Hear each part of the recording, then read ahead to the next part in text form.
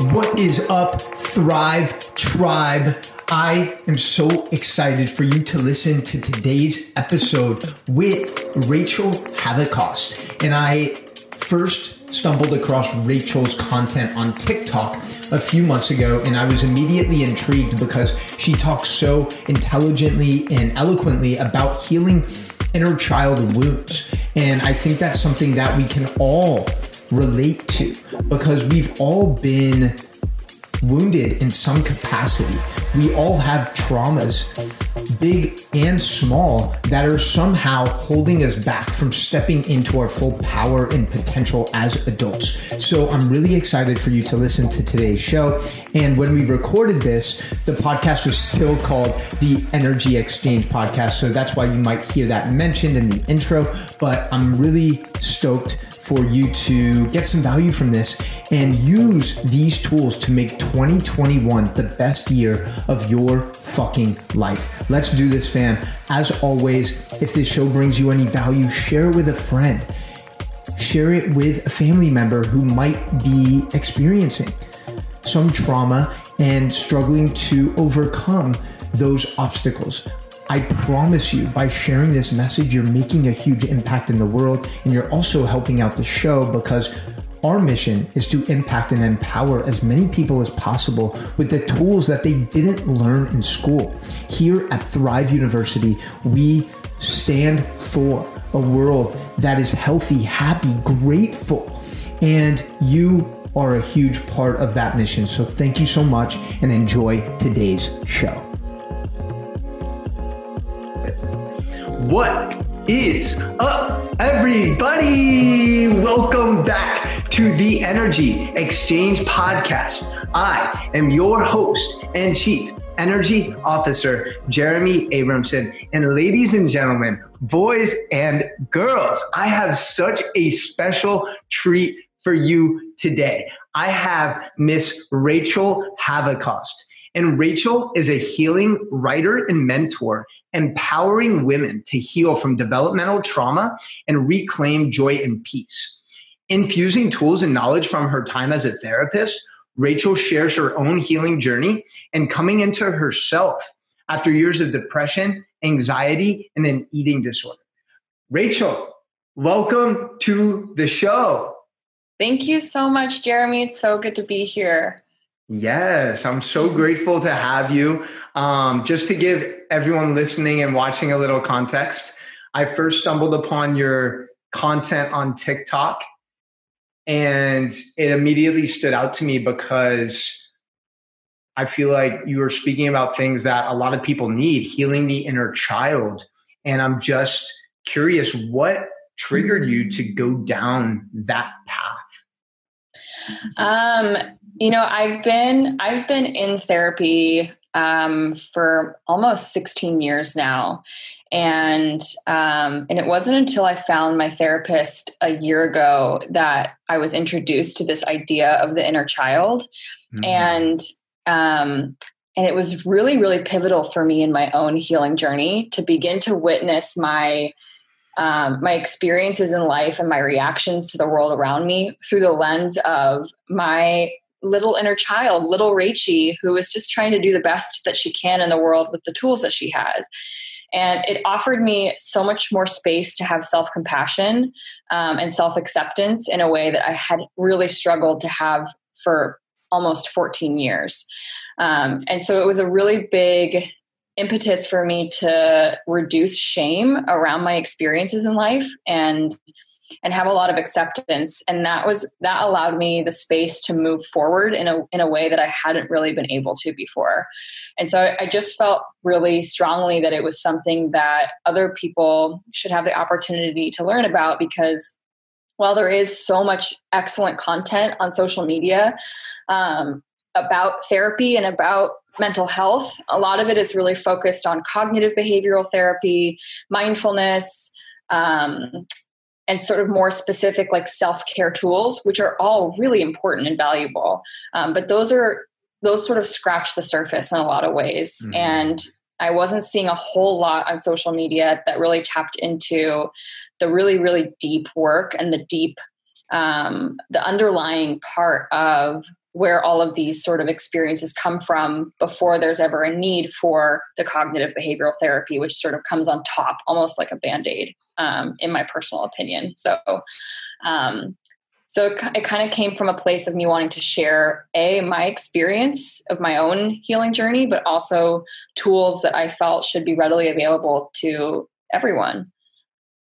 So yeah, well, I really appreciate you. And there's a lot of directions we can take this. It's really interesting to me that this idea of the inner child was just introduced to you a year ago when you said you've been practicing for 16 years. Okay. I'm just curious because like when you just go and you see kids playing so carefree and so just in the moment, no judgment, full compassion, full presence, like what happens along the way in this human experience where we just lose all connection to that?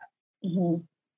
I mean, a lot happens. And there's sort of, I sort of like to think of it as sort of two different threads. One is, our parents do the very best they can with the tools they have to raise us. And most adult humans in this world carry their own trauma, carry their own wounds from childhood, carry their own beliefs that are harmful or hurtful to themselves and to people around them. And those get passed on in childhood. And if I carry my own trauma or my own inner child wounds, I might not be able to show up in ways that my child might need me to in really pivotal times in their life. So for example, if during the time period of, let's say, like 2 to 4, when my kiddo hopefully is learning that they can start to do things on their own, but still lean on me for support.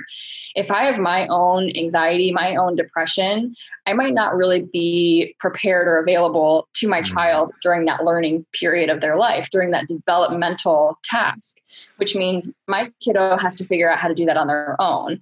And they're 3 years old. They don't have the cognitive maturity or emotional maturity to figure those things out. So they do the best they can. And that's what we kind of call an inner child wound, is when they try themselves to figure out how to get those needs met, those developmental needs. But they're a child and they don't know how. And so these kind of turn into adaptations or coping mechanisms that continue on all the way into adulthood. And for a kid at that age, it could be something like, well, I have to do everything by myself. I'm never going to get any help. So as adults, we try and do everything on our own. We resist or refuse support when it's offered to us. We might become somebody who thinks, I just don't have any needs. So like, I don't really care what happens because my needs aren't existent or they don't matter. And these show up in our relationships. They show up in how we see ourselves. They show up in how we see others. And they show up in lots of different ways. So that's kind of one branch. And then the other branch is our society. Let me interject just for a second while okay, because you're dropping so much wisdom. And I feel like, okay, so let me just interject while it's in my mind. So basically what you're saying is we have all these different experiences as a child, and these kind of create our subconscious program that we're operating on, maybe not even with that awareness, like, oh my gosh, that behavior or that emotion is actually coming from something way back when I was, 5, 6 years old. Is there any, like in all of the studying and knowledge and research you've done, like when do these wounds that you talk about, when do they start to really become noticeable? At what age? It's different for everyone. There's not really like a true science about like, this is the age when you'll know that this is X, Y, and Z is happening. It's different for everyone, and not everyone is impacted by the same thing. So two kids at the same age could have the same experience, and one of them could sustain an inner child wound and one of them could not for a variety of reasons. And so there's not really some hard and fast rule about this is the age when we know that there's issues. Sometimes it can happen at the time of the wound. It can become, the behavior of the child can become noticeable. Or it's not until we're adults and we keep repeating the same patterns in relationships over and over. And we start to question why like, why do I keep doing the same thing? Why do I keep, entering into relationships with people that are emotionally unavailable? And then as soon as they become available, pushing them away. Why do I keep doing that? So sometimes we don't know until we're adults. So there's not really like this is the age when it's presented. Yeah. But I think overall, thanks for clarifying that. I think like overall, a lot, and myself included, and a lot of us, we underestimate the importance that one word or one sentence or one action, one behavior or lack thereof can have on the long-term development and mentality of a kid. And I cut you off when you were about to go into that second tangent. So feel free to go back. My bad. No, it's all good. I think I just want to touch on one thing you just said too, which is like, I think especially when we talk about inner child wounds and inner child healing, I want to also be clear that with parents, there can be a lot of pressure in that context to be like, oh my God, well, so how do I not screw up my child? Like if there is just like one word I could say to them or one time when I'm not attentive enough or, am I going to mess up my kid? And the answer is you only have to get it right about 30% of the time. So for parents who might be listening, who suddenly might think, oh my gosh, like, so now I have to be this perfect parent or my kid is going to grow up all messed up, or, oh, I have my own stuff, so that must be impacting them. Yes. And you only really need to get it right about 30% of the time. And I think people forget to kind of mention that. And so I just wanted to put that in there too. So the second sort of thread that I was going to talk about earlier is, so there's our parents and that's sort of like one experience, but then the other one is our society and our systems and our culture. And we live in a society that is very individualistic, that focuses on success, that focuses on achievement. And that there's a lot of misogyny and racism and oppression, and all of these things funnel down into our school systems, the way that adults in our life when we're kiddos think things are supposed to be, our values, how we think about money, how we think about community, how we think about all these different things.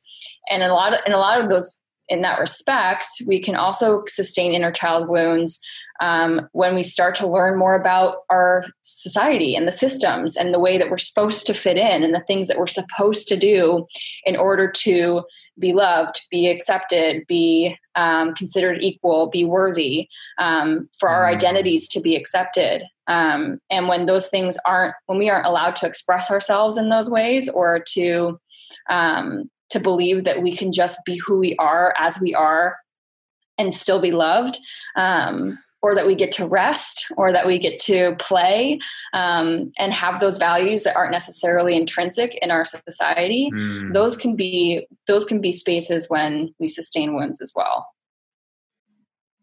Yeah. Something you just said really hit home and resonated is like, I feel like we all just have an innate desire to be accepted and loved as we are.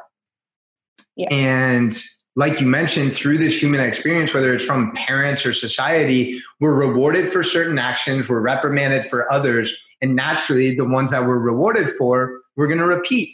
Mm-hmm. And I know I've definitely, something I'm working through is like not having the need for external validation, whether that be from a woman, from my parents, and I'm improving at it. But I feel like a lot of that stems kind of from these compounded experiences as we grow up. And I know you've had your fair share of challenges. And I appreciate that you're willing to share, openly. It really does mean the world, because I know by you sharing, that's empowering other people to be vulnerable and share their experiences, because that's ultimately how we learn and we heal together. So you talk about the power of self-healing, mm-hmm. right? The truth that we are already whole. And a lot of people would say, no, like I'm broken, I need to be fixed. So talk a little bit about that. Yeah. I think there's so much I could say about that. I've recently come to believe that we're born completely perfect, right, and good and whole and worthy. And somewhere along the way, something chips away at us or hurts us or leads us to believe that that's not true. And so for me, this whole concept of self-healing is a returning to that truth.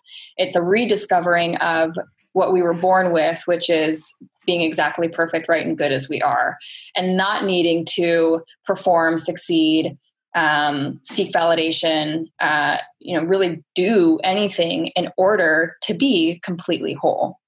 And I think the concept of being broken or needing to be fixed is also one that is culturally embedded in us. And because our economy thrives on people feeling broken. If I'm broken and I need to be fixed, then I'll buy a solution. And there's this perfect system that exists for that.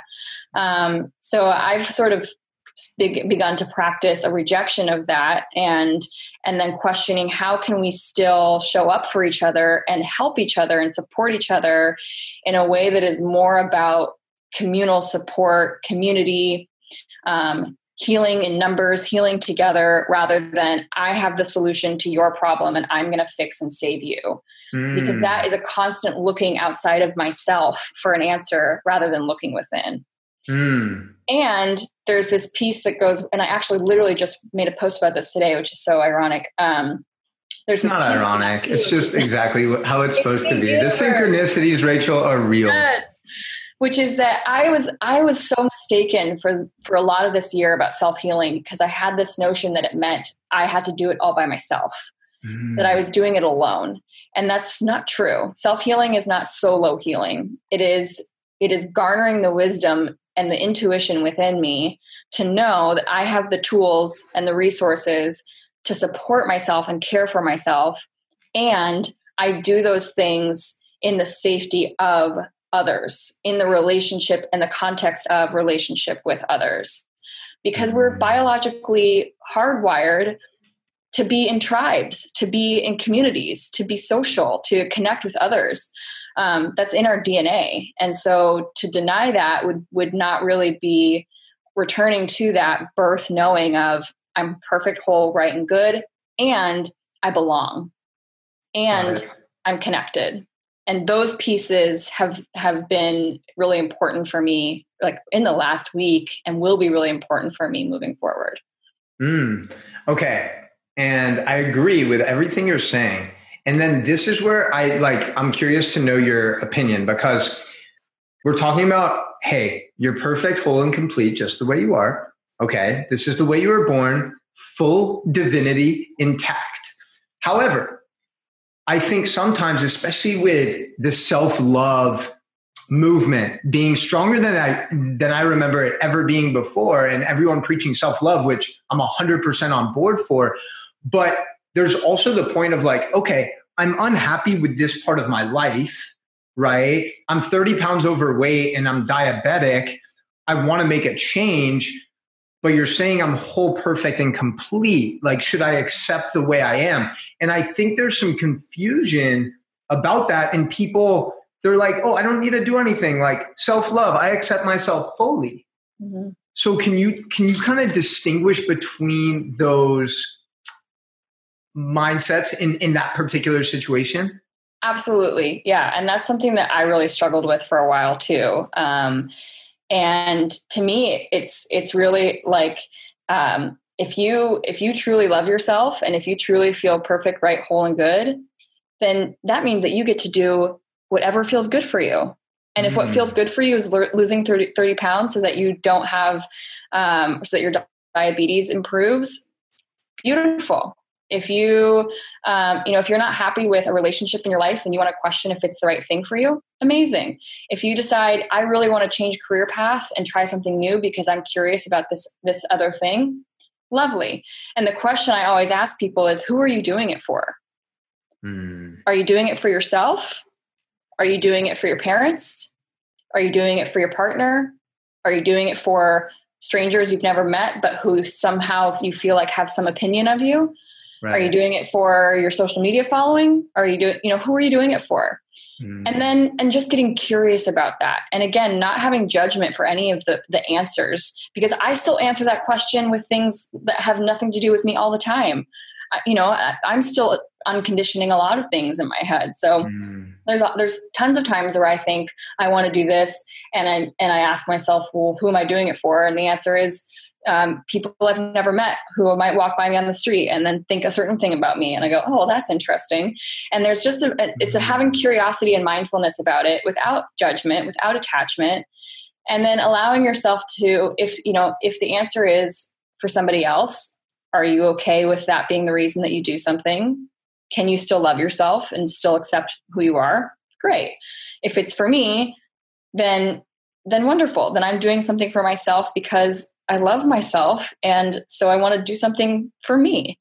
And so I think it's not necessarily an either or a black and white. And I think that there can be confusion around, well, if I'm perfect the way I am, then I just don't have to do anything. And that to me is sort of is missing the whole point, which is that if I am perfect and good the way I am, then that means that all of my decisions, I get to start making those decisions from a place of really honoring and loving myself. You can just go for it. Like, you don't have to worry about fucking failing and losing your self-worth because your self-worth isn't attached to some outcome or some result. You already have that strong foundation is what you're saying. And now you can really stretch yourself like, hey, let me go learn about this, or hey, let me try this new workout or this new nutrition, whatever it is that's going to challenge my capacity. Is that kind of what you're saying? You 100%. You nailed it. Let's go. Yes. Exactly. Yes. And Amazing. This is the process that like in childhood, we are supposed to actually move through developmentally. We start with a sense of feeling safety. We start with a sense of belonging and trust. And then we start to use that as a foundation so that we can explore, so that we can take risks, so we can try new things. We can experiment with identity. We can experiment with different social groups. We can try out, climbing to the top of the playground and finding out what the limit is. We enter into relationships and we hurt people, and then we experience what it's like to repair and to take responsibility. We start to go out and learn new skills and try new things and expand all of our abilities. And that's the beauty of starting with that foundation, is we then are able to move out and away from it while holding the truth of none of these risks I take, none of these failures, none of these setbacks, none of these, interpersonal problems are going to change the truth of I am whole. Okay. Yes. And I feel like, honestly, this conversation like that we just had provided great clarity and context about self-love, self-care, and what it actually means in context that you're whole, perfect, and complete. And for those of you listening, it's like, think about actual like self-love on a deep level. If you are continually perpetuating these same decisions that aren't contributing towards your overall health, your happiness, your fulfillment, maybe in that present moment, you get that dopamine hit. It feels good.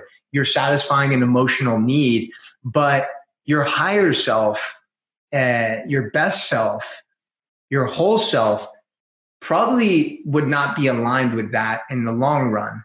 And I'm curious to know, Rachel, because again, we mentioned in the bio, like you've gone through it all. It seems like eating disorders, depression, anxiety, a panic disorder, suicidality, challenging relationships. So I know that's a lot to chew on. We can take that however you want. So what were some of the strategies maybe that you implemented early on, maybe that weren't as effective and successful in your healing journey? And then what are some of the things that really did work and transcended your experience? Well, I think, early on I had zero tools. So I was diagnosed with anorexia when I was 15 years old, and my parents had me go to therapy and see a nutritionist. And I was anti-therapy. I was anti getting better. I was like, this is crazy. I don't need to go to therapy. I don't need any of this. So I was really resistant to any type of support for several years. And then I started in college is when I really had my first bout of severe depression. And I still had zero tools. So I was actually coping with my depression with my eating disorder. So I was using my eating disorder as a way to cope with my depression. Was it still anorexia? At that time, it had developed from anorexia to bulimia and binge eating disorder. And so it was, at that time, they would have classified it as EDNOS, which stands for eating disorder not otherwise specified. They've since changed a lot of the names of the eating disorder diagnoses. And I started using alcohol to cope with my depression. And everything just became really, really hazy because I just had no skills whatsoever. And so I was really using food and alcohol as ways for me to cope. And they weren't effective. They were short-term effective, like for a couple hours, but in the long term, I was struggling for 6 or 7 years. And it wasn't until I went to an eating disorder treatment program for several months. It was like an intensive program, when I was 25, and I learned dialectical behavior therapy, which is I'll call DBT. Which I'd never heard of before. And I actually learned one of the biggest skills I actually learned, which I now laugh at because I can't believe I never learned this in life, was how to identify my feelings. So when I started going to therapy, my therapist would ask, what are you feeling today? And I would say, I feel fine, or I don't feel good, or I feel bad. And my therapist would say, well, those aren't emotions. Do you know how to identify your emotions? And I would say, like, no, I don't. What do you mean? I don't know what you're talking about. And they gave me an emotions wheel or a feelings wheel, which I use to this day. And every day before mealtime, I was asked to check in with my feelings and to look at the wheel and say, this is the emotion I feel. And that was really, really pivotal for me because it showed me what I was actually experiencing in the moment. And I started to be able to go, okay, well, this is a feeling I experience. So how do I then cope with this particular feeling? Because that's going to look different than if I'm having this feeling. And I started to be able to also sort of notice a trend of, at this time of day, I really feel this feeling a lot. Or when these things happen, I tend to have this emotion quite a bit. And so I was starting to be able to make these pathways and connections between what was happening in my life and what kind of emotion it would bring up for me. So that was a big tool for me. And I held on to that for a long time. What were some of the, real quick, Rachel, what were some of the common threads that you picked up on there? Like what emotions led to what certain behaviors? I felt a lot of shame all the time. Shame about your body? About everything. I felt shame about my feelings. I felt shame about my behaviors and my actions. I felt guilt about my behaviors and how I believed that my life had impacted my family negatively. I felt guilt about, I felt guilt about money. I felt guilt about my mental illness, making it difficult for me to complete school. And there's a lot of fucking guilt, Rachel. Damn. So much guilt. And the guilt and the shame kept me stuck because as long as I was feeling guilty and as long as I was ashamed, I couldn't move on. I couldn't move forward. And so I was just living in those emotions for a very, very long time. So when you would feel like this above average arbitrage of guilt and shame, is that when you would usually go on your binges? Oh gosh, I'm trying to think. No, I think shame and guilt usually would follow a binge. I think before, usually the impetus for me doing any type of binge eating was feeling lonely, feeling depressed, or feeling empty. So almost there was a sense of longing for human connection, or a sense of emptiness or loneliness. And eating was a way for me to fill that emptiness. What was your relationship with food as like a little girl? I liked to eat, but I was, I think my relationship was probably like most kids. I liked food. I was picky about some things. I ate at mealtime and like looked forward to ice cream for dessert. Hey. Mint chocolate chip. Oh, I was going to say cookie dough. You strike me as a cookie dough type of guy. Oh, I'm definitely a cookie dough. Yes, definitely. I knew it. Yeah. My intuition steered me correctly again. Okay. So Rachel, 25 years old, you said that is when you went to that rehab and you learned kind of how to evaluate your emotions and tie those to your behaviors. And then what happened? So I learned a lot of other really important skills, like mindfulness, how to regulate my emotions. So when I was having a distressful emotion, what to actually do with the emotion or about the emotion. I learned how to communicate my feelings and ask for my needs, which I just had never done before. And so after that, at the time I was teaching theater to middle schoolers, and they were experiencing a lot of anxiety and depression. And so the sort of tandem experience of going through my own recovery and feeling like I couldn't quite offer the support that these teens needed that I was working with, I decided to go get my master's in mental health counseling so that I could pay it forward and also try and support younger kids who I felt I related to in a lot of ways from my own teenage years. So I moved to Eastern Washington and got my master's in mental health counseling. And I was providing therapy in a community mental health organization to folks with borderline personality disorder. And the population is highly suicidal. And most of my clients were either homeless or using DHS services to survive. So is this in Spokane? Mm-hmm. Yeah. Really? Yeah. Oh, my brother lives there. Oh, really? Awesome. Yeah. He went to Gonzaga. Okay, nice. Yeah. I was at Eastern Washington University. Wow. That's okay. A lot of directions, a lot of questions I want to ask you from that experience. Okay. So continue. So I was providing therapy for about 6 months, I think. And I was falling apart. I would come home crying. I could not stop thinking about my clients' stories. I started to think, like, who am I to be providing therapy? I'm just a second-year grad student. This is ridiculous. I don't know what I'm doing. I can't help these people. I'm incapable. I don't have enough information. I'm never going to make a difference. And this web of stories just started to unfold. And I started having panic attacks at work. I started having panic attacks at home. I was having panic attacks at school. And my anxiety levels were so high. And my eating disorder just came rampant right back up to cope. And all of the tools that I had learned and that I had been using just sort of like fell apart and fell to the wayside. And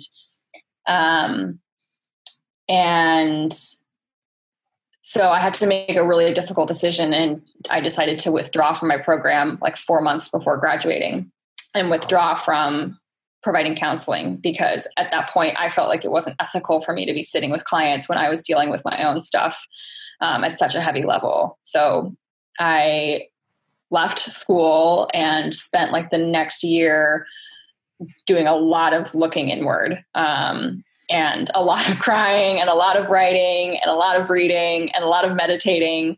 It was the first time I'd ever been connected to spirituality in any way. My girlfriend sent me Gabrielle Bernstein's The Universe Has Your Back deck.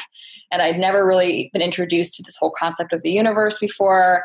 And so I just spent the next year kind of in this very strange space of rediscovering myself, my sense of self, rediscovering the tools I had learned, discovering new tools, finding my spirituality.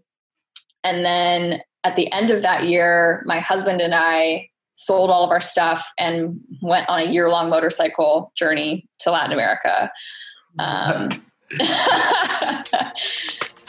Yo, I am sorry for interrupting today's show, but are you ready to take your movement, mindset, and nutrition to the next level? Well, if you answered yes, I have great fucking news.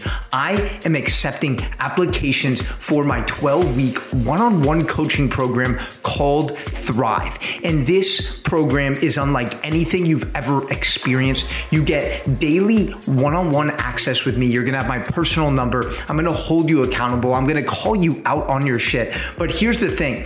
Only apply if you are ready to invest in yourself. This program is not for everyone. I only work with 5 students at a time. So if you're interested, DM me the word Thrive on Instagram at Coach Jeremy 305. DM me the word Thrive at Coach Jeremy 305 right now. Now let's get back to the show. So there was like this sort of snowball effect of things that happened afterwards. And then a year ago, I found myself in Bali for about 3 months,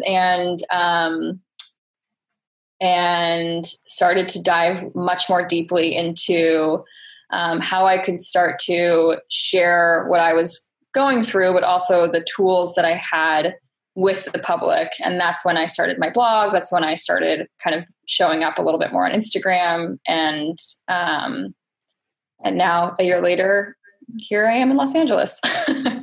Yeah. So, okay. All right. We'll slowly bridge this gap that you somehow created for us. So, okay. Let me go back to Eastern Washington. And first of all, I want to just reference, I think it's very cool. And I think it's also a common theme that I see in like the health, wellness, and healing space is you were hurting so much. You had that experience where you learned a lot of tools at 25, and then you kind of made that decision like, I've been helped by these tools, and now I want to serve others and share these gifts with other people so they don't have to experience what I did. Is that right? Yeah. That's amazing. And I just want to encourage everyone listening and watching right now, like, think about whatever you're experiencing right now, the adversity, the obstacles, and maybe it seems like it's just a never ending hamster wheel, right? Like shit's just hitting the fan nonstop, but your adversity might actually become your advantage. And that I think is certainly the case with you. And it seems so full circle. What was the gap? Just so I have an understanding, like between that year in Eastern Washington and then between Bali, because I feel like there's like some missing space. There's the motorcycle thing in Latin America. Mm-hmm. Okay. Which sounds fucking epic. We can talk about that later. So it seems like this last year in Bali, like you really started to find your voice more and like speak your truth. So what was it that you found in Bali that allowed you to do that? Because I think a lot of people listening right now maybe have a story to share. In fact, I know they have a story to share, but they're struggling to really have the confidence to go out and do it. Yeah, I mean, I think there was a lot of things at play. I had already been writing for quite a long time. So I started blogging maybe like 10 years ago. And my blog was public, but that was at the time when like everybody had a WordPress and people were just like writing their thoughts out. And that was sort of like, that was the Instagram caption of the day, So I wasn't like trying to get anyone to see it, but I also wasn't trying for people not to see it. It was a public blog, and it was a way for me to express my thoughts, for me to work through and process my feelings about things. And so I'd always been quite public and transparent with my mental health, and with my storytelling. So, but I had not really, allowed myself to be seen as much as I am now. And I think that when I went to Bali, it was almost a year ago exactly now. My husband and I had decided that we needed to take some time apart, and I wanted to go somewhere where I could reclaim a sense of independence. So I didn't want to go home because we had sold everything, didn't have a house. So I knew if I went home, I'd be living with one of my parents. And that wouldn't really feel like, as a 30-year-old, I would be getting that sense of independence and autonomy and freedom that I wanted. And we had been to Bali earlier that year for a wedding, and I had just really loved the energy there. And so I thought, I'll just go to Bali. I'll go to Bali alone, and we'll just see what happens. And it was really one of the hardest decisions I've ever had to make in my life. And it was, for the first month, I was really a wreck, and very lonely. And I learned a lot about how dependent I had become in all of my relationships, and how little I knew how to take care of myself as a full-grown woman. I had very little ability to take care of my own needs. And so there was a lot of very fast learning that had to happen, because I was by myself and in a foreign country and had basically no money. We'd run most of our money dry. And I just started writing a lot. I just started writing and writing and writing and writing. And the feedback I kept getting was, thank you for writing this. I feel less alone. Thank you for writing this. I feel less alone. And I realized, for a long time, when I was engaging in counseling, or when I was a teacher, or when I went back to school to get my master's, a lot of what I wanted was for people to feel less alone in their experiences. And growing up, I felt just so alone. I felt like I was the only person having the thoughts I was feeling. I was the only person thinking about my body the way I was thinking about it. I was the only person with X feeling and Y feeling. And I often asked myself, what do I wish someone had said to me or done for me growing up? What could I have possibly have heard? And I actually had the National Eating Disorder Awareness organization had me do a speech at one of their walks when I was living in Spokane. And I remember thinking, the one thing I wish I could have heard was, you're not alone. You are not alone. And so I think getting that feedback was a reminder to me that expressing myself, telling my story, and being unashamed for my life and the experiences I've had, is really just an opportunity for other people to feel less alone, and for me to feel less alone, and for us to connect on that level. And there's no need for me to show up, quote unquote, perfectly, or without flaw, or without failure, or having to know everything, because I don't know everything. And I do mess up, and I do make mistakes, but that's what it means to be human. And those are things that people actually really connect about and enjoy hearing. And so I think allowing myself to be in that really, really messy space, and live in the messy and also share the messy, was, I think, something that gave me a lot of, I guess, courage, but also it made me feel safe to begin expressing myself, because I no longer had to arrive somewhere before I was able to tell my story. I didn't have to solve anything before I started sharing my life. I could just share it. I love it. So your preferred mode of communication naturally was as a writer. Mm-hmm. And through doing that, especially, it sounds like that first month where you made the decision, hey, I think it's good that we just take time apart from each other. I want to kind of find myself, is when you really found your codependency tendencies. Yeah. Ooh, that was a nice rhyme. Codependency tendencies. Yeah. And it allowed you to cultivate that clarity on what to speak about. And I think that's so important. You are not alone, and you built a tribe through writing, right? And I know that's a big part of your healing approach, is having that support system. So who are some of the people in your life that provided you that level of support and accountability during your journey? Well, there's been different people at different phases. I think for the first maybe several years of my life, it was my husband. And in the last, 6 or 7 years, it's been this core group of friends I have who I met when I was in college. We actually our friendship is really unique and special. We have a lot of matching tattoos. We all live in different parts of the country, and we actually met and formed our sort of bond over the death of a mutual friend. And so that we have a very special connection, and they've always been a huge support system for me. Where did you go to school, by the way? I went to school in New York at NYU. Oh, okay, cool. Yeah. This last year, my mom has been an incredible support for me. We've actually worked very hard on our relationship. It hasn't always been the way it is now.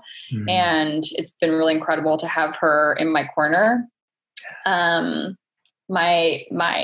have a twin cousin who was born the day after me. She's always been an incredible support. My current therapist is an amazing human, and I could not, be in the space I am without her. Rachel, sorry for cutting you off. Yeah. So that totally makes sense that like at different times, different people, like I'm sure if I saw your videos 3 years ago, I would have been like, who the fuck is Rachel and what the fuck is inner child healing, right? So that completely makes sense to me, that like timing is such a huge part of this. Now, for those people listening, especially during these times, who are feeling alone, what are some things they can take action on? And I'm also curious, like, what are some of the most common things that people are coming to you, expressing these last 6 to 9 months in which we've kind of forced to be lonely in a way? So it's really hard right now to feel connected. And for folks who already felt lonely, this is an added layer that's really, really difficult. For folks that haven't felt lonely and suddenly are in their homes all day long, or not connecting with people at work because they're working from home, this is the first time that you might be experiencing that loneliness, and it's hard. So I just first want to acknowledge that it is difficult. And if you're struggling with it, it's okay. You're not supposed to be better at it or somewhere else or further along. And I think, technology is fantastic and beautiful. And if you can find ways to connect with friends via Zoom or FaceTime and get that eye contact and that face-to-face mirroring is really, really valuable. So I know that seems sort of basic, but it still is an effective way to connect with other humans.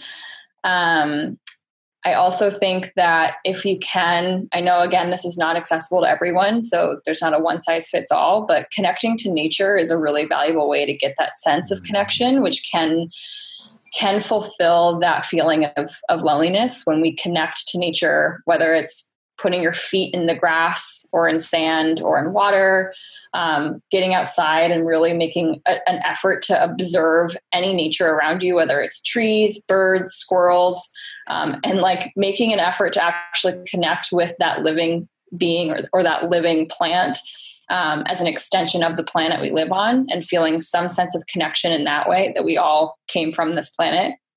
That's one way to feel a sense of connection. Sorry, I have something stuck in my throat. Another one is getting connected to your own physical body. So there's lots of, sorry.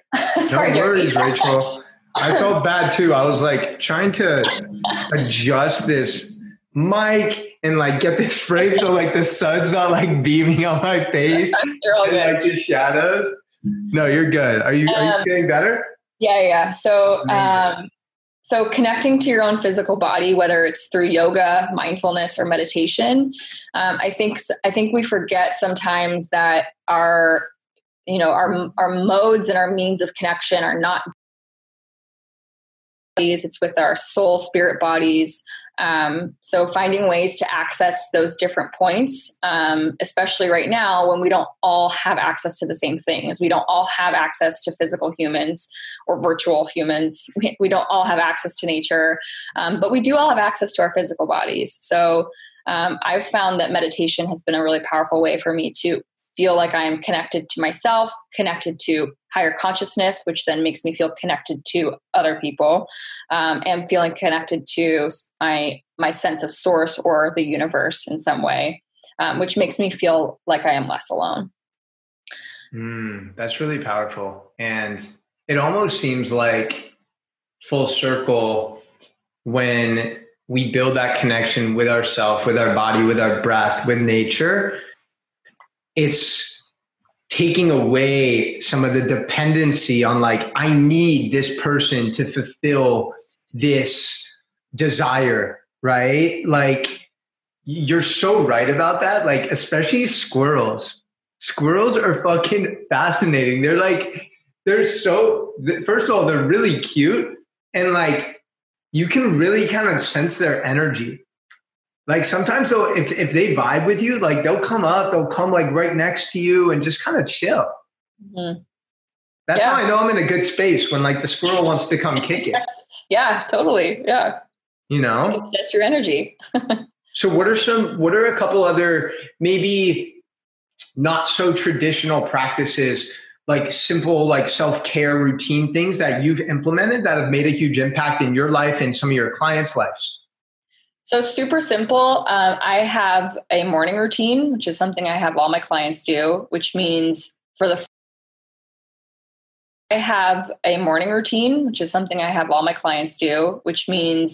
first 30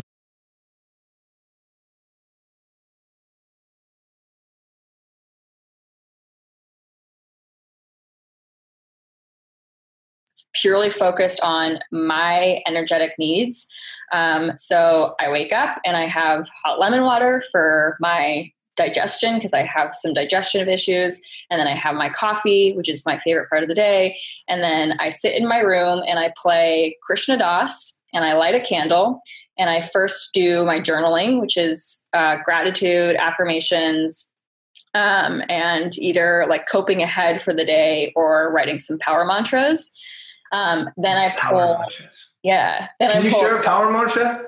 A power mantra would be like, I am infinitely worthy, or I surrender completely. Let's go. So they're just like really short, and you can remember them so you can say them throughout the day. Whereas sometimes my affirmations will be a little bit longer.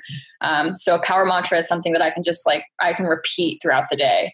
And then I'll pull a tarot card from my deck, and then I do usually like a 5 to 10 minute meditation. And that whole experience takes me about 30 minutes.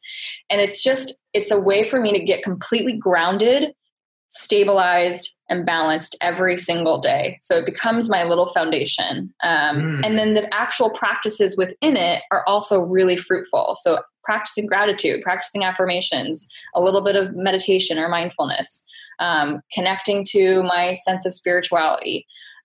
So the context of the act itself is stabilizing and grounding.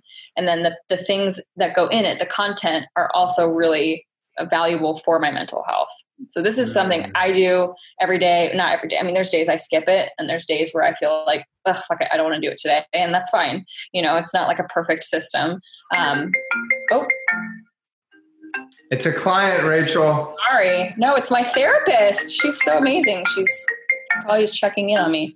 How important, first of all, like question. So back in Eastern Washington, when you're going through that program, like, could you have possibly, because I feel like I have some, my dad was a doctor for 40 years, and I have some friends who are like in that space, and they're kind of on their starting stages of that.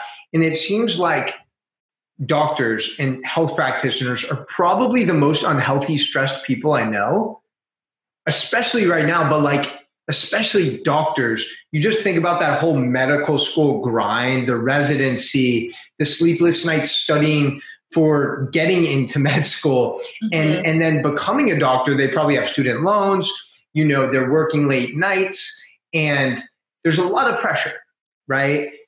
And I don't think they're really able to express openly like anxiety or depression, because then they're not fit to serve. Is that accurate?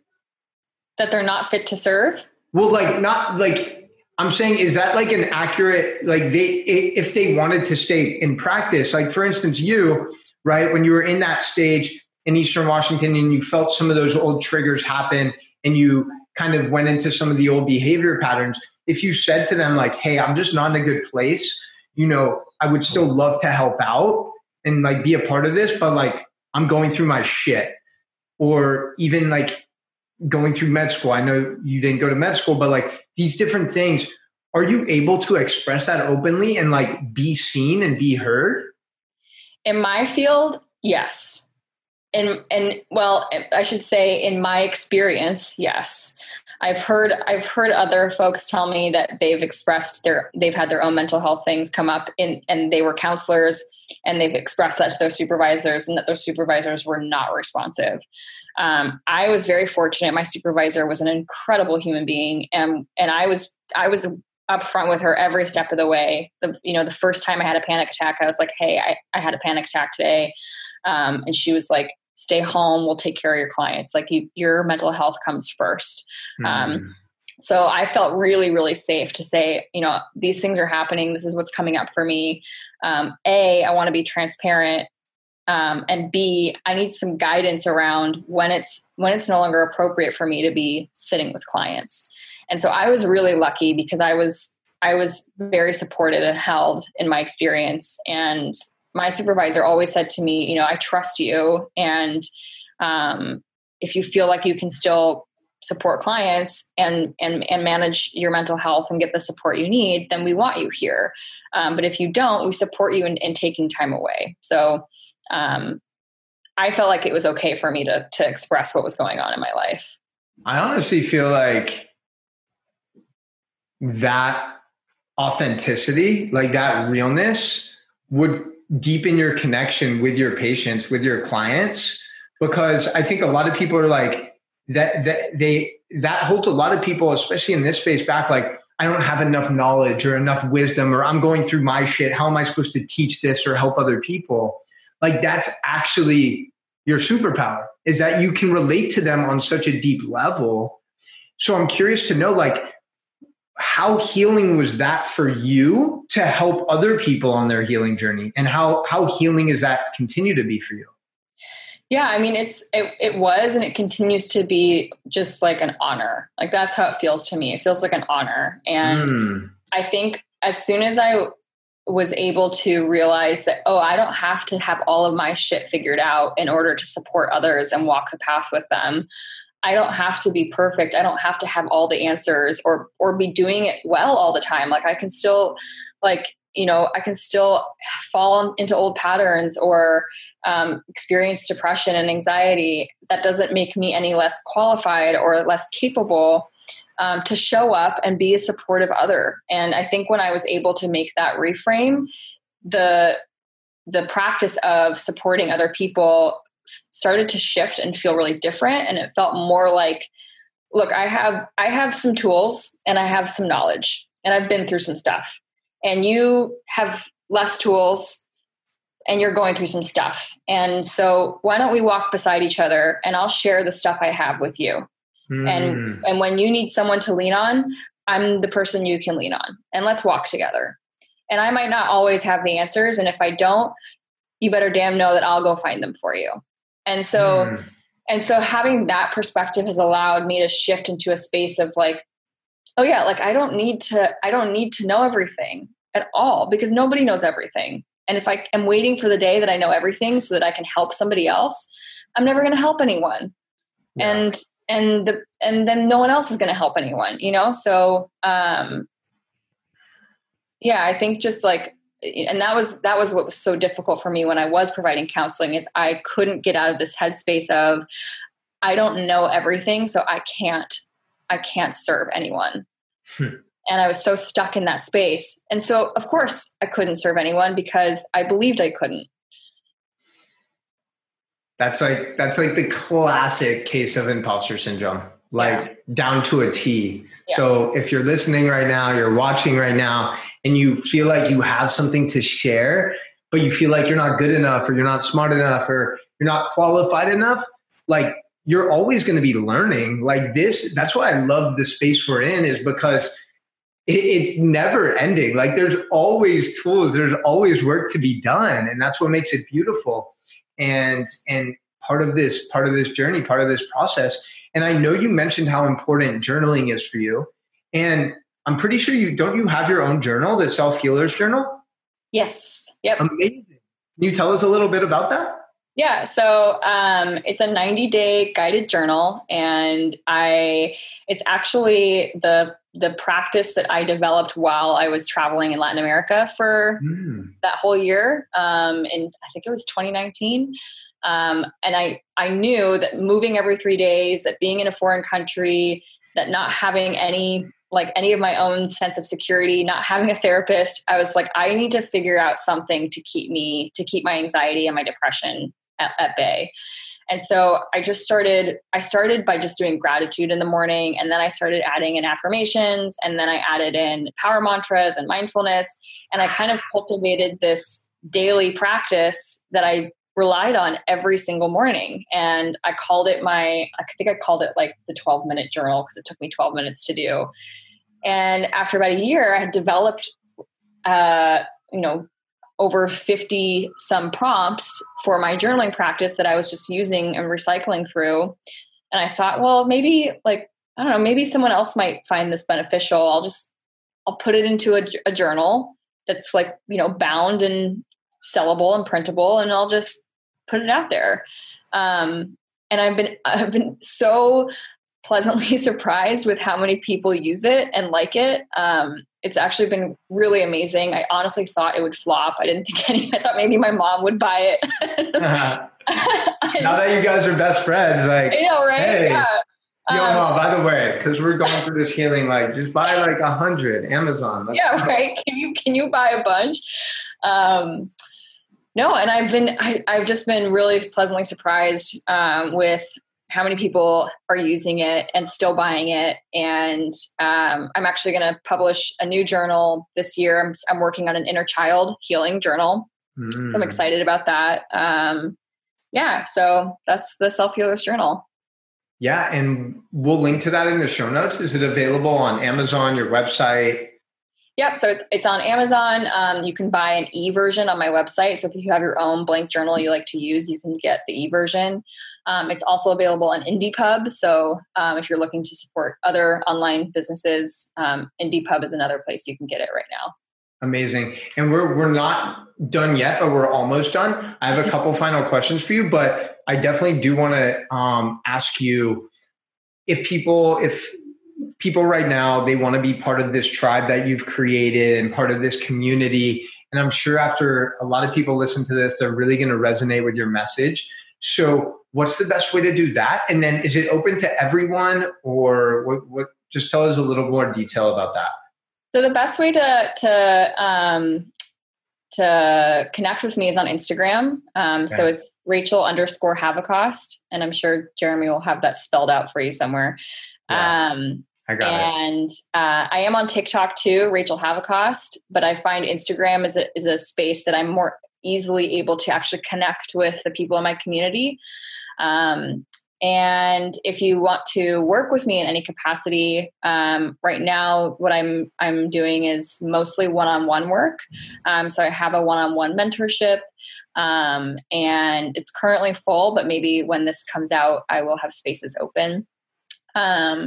And I'm constantly looking for more ways for people to be in more close community. And so I'm working on some different things right now, but nothing is set in stone. So I don't want to make any promises, but Instagram is the best way to connect with me. Yeah. Okay, cool. And we'll of course link to all of that.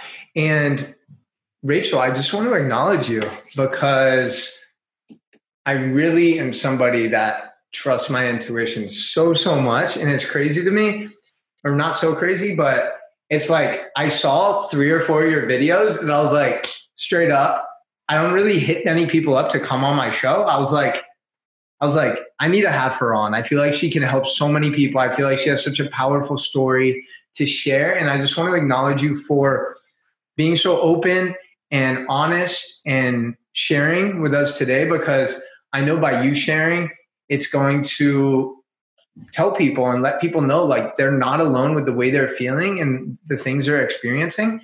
And by having someone like you step up and be a leader, I think it's so powerful and so necessary, you know, as this whole collective consciousness goes through this big transition. So I really, really acknowledge you for everything you continue doing. And I'm excited to continue our friendship. And a couple of final questions for you. Favorite emoji? Favorite emoji? Oh goodness. I really like the little stars. It's like the 3 little stars that go together in like a Got little it. triangle. It's like a sparkle almost. It's universe. It's source. Yeah. Yeah. Okay. Oh, and the butterfly. And the butterfly. I love the butterfly. What does that symbolize to you? What does that represent? Lately, I've just been seeing a lot of butterflies, so I've been following them everywhere and sort of letting them guide me in a lot of ways. So to me, it like symbolizes trust and it symbolizes intuition. I love that. And what is Rachel's biggest pet peeve? I hate being interrupted. Like if I'm in a conversation with someone and they just straight up interrupt me like mid-sentence, or they ask me a question and then I start to answer and then they immediately start to ask me a different question or talk about something else. And I want you to know in a podcast setting, I know that it's your job to interject, so I don't have hard feelings in the podcast setting. But in just like a friendly conversation, it's like a no-go for me. Yeah, that's a really powerful point. I think a majority of people, and I'm guilty of this in the past, we just listen to give our 2 cents and to interject rather than to actually absorb what the person is saying. And this podcast space has honestly like opened that up for me. And I literally go back and listen to podcasts from a year and a half ago, and I go through and see like the evolution and see what areas I've improved in and still need to. So I appreciate you sharing that. Okay. Last question for you. It is your Last Supper here in the third dimension. Now, I actually want to know, what are you having for your Last Supper? What are you going to be eating? And who are the 3 people that you're going to have at that table with you? They can't be family or like close friends. Ooh, okay. Well, I'm definitely having vegan macaroni and cheese, but like a lot. Like if you like, it's as if you made a craft box of mac and cheese, and it's the whole box in the pot, but it's vegan. No binging. It's a meal. It's my last meal. It's just one pot. Come on. And there's a glass of rosé. It's my last meal. Who is there? Meryl Streep is there. Definitely. Who else is there? They can't be family and it can't be friends. So like no one I've ever met. Well, I've met a lot of people who aren't necessarily my friends. Okay. So I wouldn't say that. Okay. So Meryl Streep, Brene Brown, and gosh, who else? There's a lot of fucking cool people in the world, Rachel. I know. There's so many cool people. I don't know. First thought, best thought. Viktor Frankl came to mind. So hey, there you go. Awesome. So we got Viktor Frankl. We have Brene Brown. Yeah. And then we have, who's the first one you said? Meryl Streep. Meryl Streep. That one caught me off guard a little bit. My undergrad was in theater. My first plan in life was to be an actress. So, and you were teaching, right, for a minute? Yeah, I was teaching theater. So amazing, Rachel. Yeah. I want one last share from you, like something that maybe we didn't get the chance to touch on today. Hopefully, we can have a round 2 in the near future. But like, what is maybe one message that you want to communicate to the world and broadcast that that wasn't already said? I think I just want to give everyone permission to rest. Just so much permission to take a break and to just stop and to pause and rest. That's it. I love that. And you definitely hit me with a lot of like very powerful ideas to wrap my head around, to get me thinking more. And I definitely want to encourage everyone listening, Rachel shared a lot of valuable content, a lot of valuable ideas, information, strategies for you to take action on and implement. So my biggest ask for you is to not just let all of this information go in one ear and out the other, really absorb it and see how you can implement some of these things into your life and continue down your unique healing journey. And definitely hit up Rachel, because her community is so strong. She's a powerful leader, and I know she can make a huge impact in your life. Oh my goodness, Rachel, so much love to you. Guys, you already know what fucking time it is. It's time to step into your power and exchange energy. Oh, hey. You made it to the end of the show, and I appreciate you so much for spending your valuable time and energy here with us today. It genuinely means the world to me. And if you were inspired by today's words, by today's message, please support the show, support the mission by sharing this episode with a friend, sharing it on social media. Tag me at Coach Jeremy, and I'll reciprocate the love. And if you have an extra 12 to 14 seconds, leave a review in the iTunes store. Let me know what I can improve. How can I become better? How can I make this show even more transformational? I love you so much, and I appreciate you. I genuinely do. And you already know what time it is. It's time to stop settling for mediocrity and thrive. Peace out.